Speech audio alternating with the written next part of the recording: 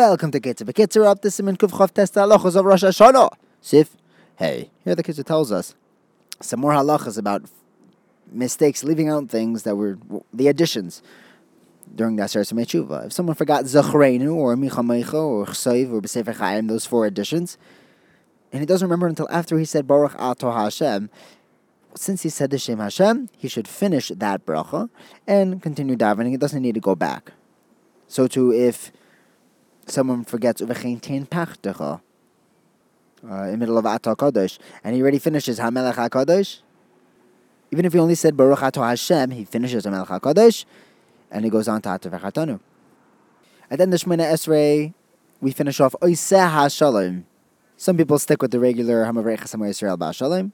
However, in Kaddish, they say Oiseh HaShalom Bimreimov. If Rosh Hashanah is Shabbos, there's some places that say Lechun Uranana, just like a regular Shabbos. Some people begin with Mizmar LeDavid, and some people start with Mizmar Shilei HaShabbos.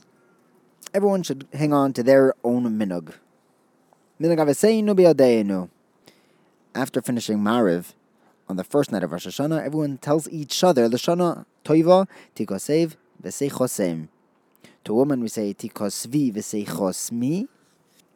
However, during the day, we do not say this, because the ksiva is already done. The inscription of our judgment is already written in before Chatzos.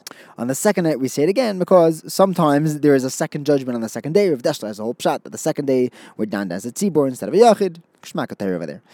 Next, the Kitzur tells us that by the Suda, we are named to do simonim, symbolic gestures for a good year. So we dip some of the hamaitzi into honey, and after eating a kazayas, you can't talk until after you eat some challah.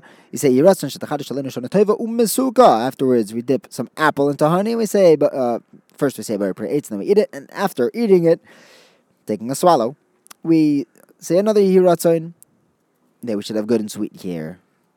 Well, there's also a minute to eat the head of a living creature, and say Yiratzon Shniya LaRosh V'lei Lezonov.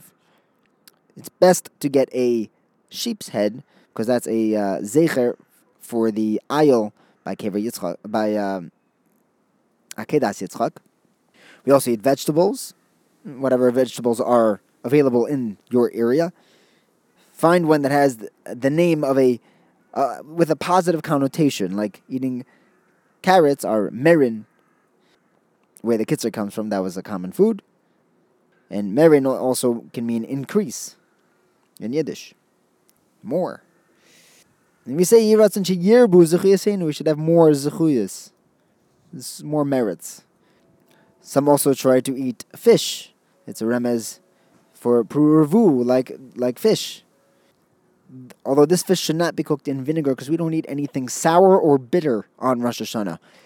We eat fatty meat and all sorts of delicious sweets. There's also minhag not to eat any walnuts or hazelnuts, because the word egois, which is walnuts, is gematria chet, a ches and a tes, without the aleph. So does egois. The Mishnah Berurah brings down that the Vilna Goyen had a Kabbalistic Mesorah not to eat grapes on Rosh Hashanah. The Mishnah Berurah says if we're so careful with all these simonim, we definitely need to be careful to avoid anger. Besides for the avera of being anger, it is a most inauspicious way to begin the year. You should begin the year in a happy and confident mood with bitachon in Hashem that He's going to accept our tshuva. We also have we also avoid nuts, because it creates more phlegm and saliva, which can interfere with davening. We should also learn Torah by the Suda, and some people have the minhag to learn a parak of Mishnayos of Maseches Rosh Hashanah, which has 4 prakim and therefore Sudas on Rosh Hashanah. Thank you for learning with me. Have a wonderful day.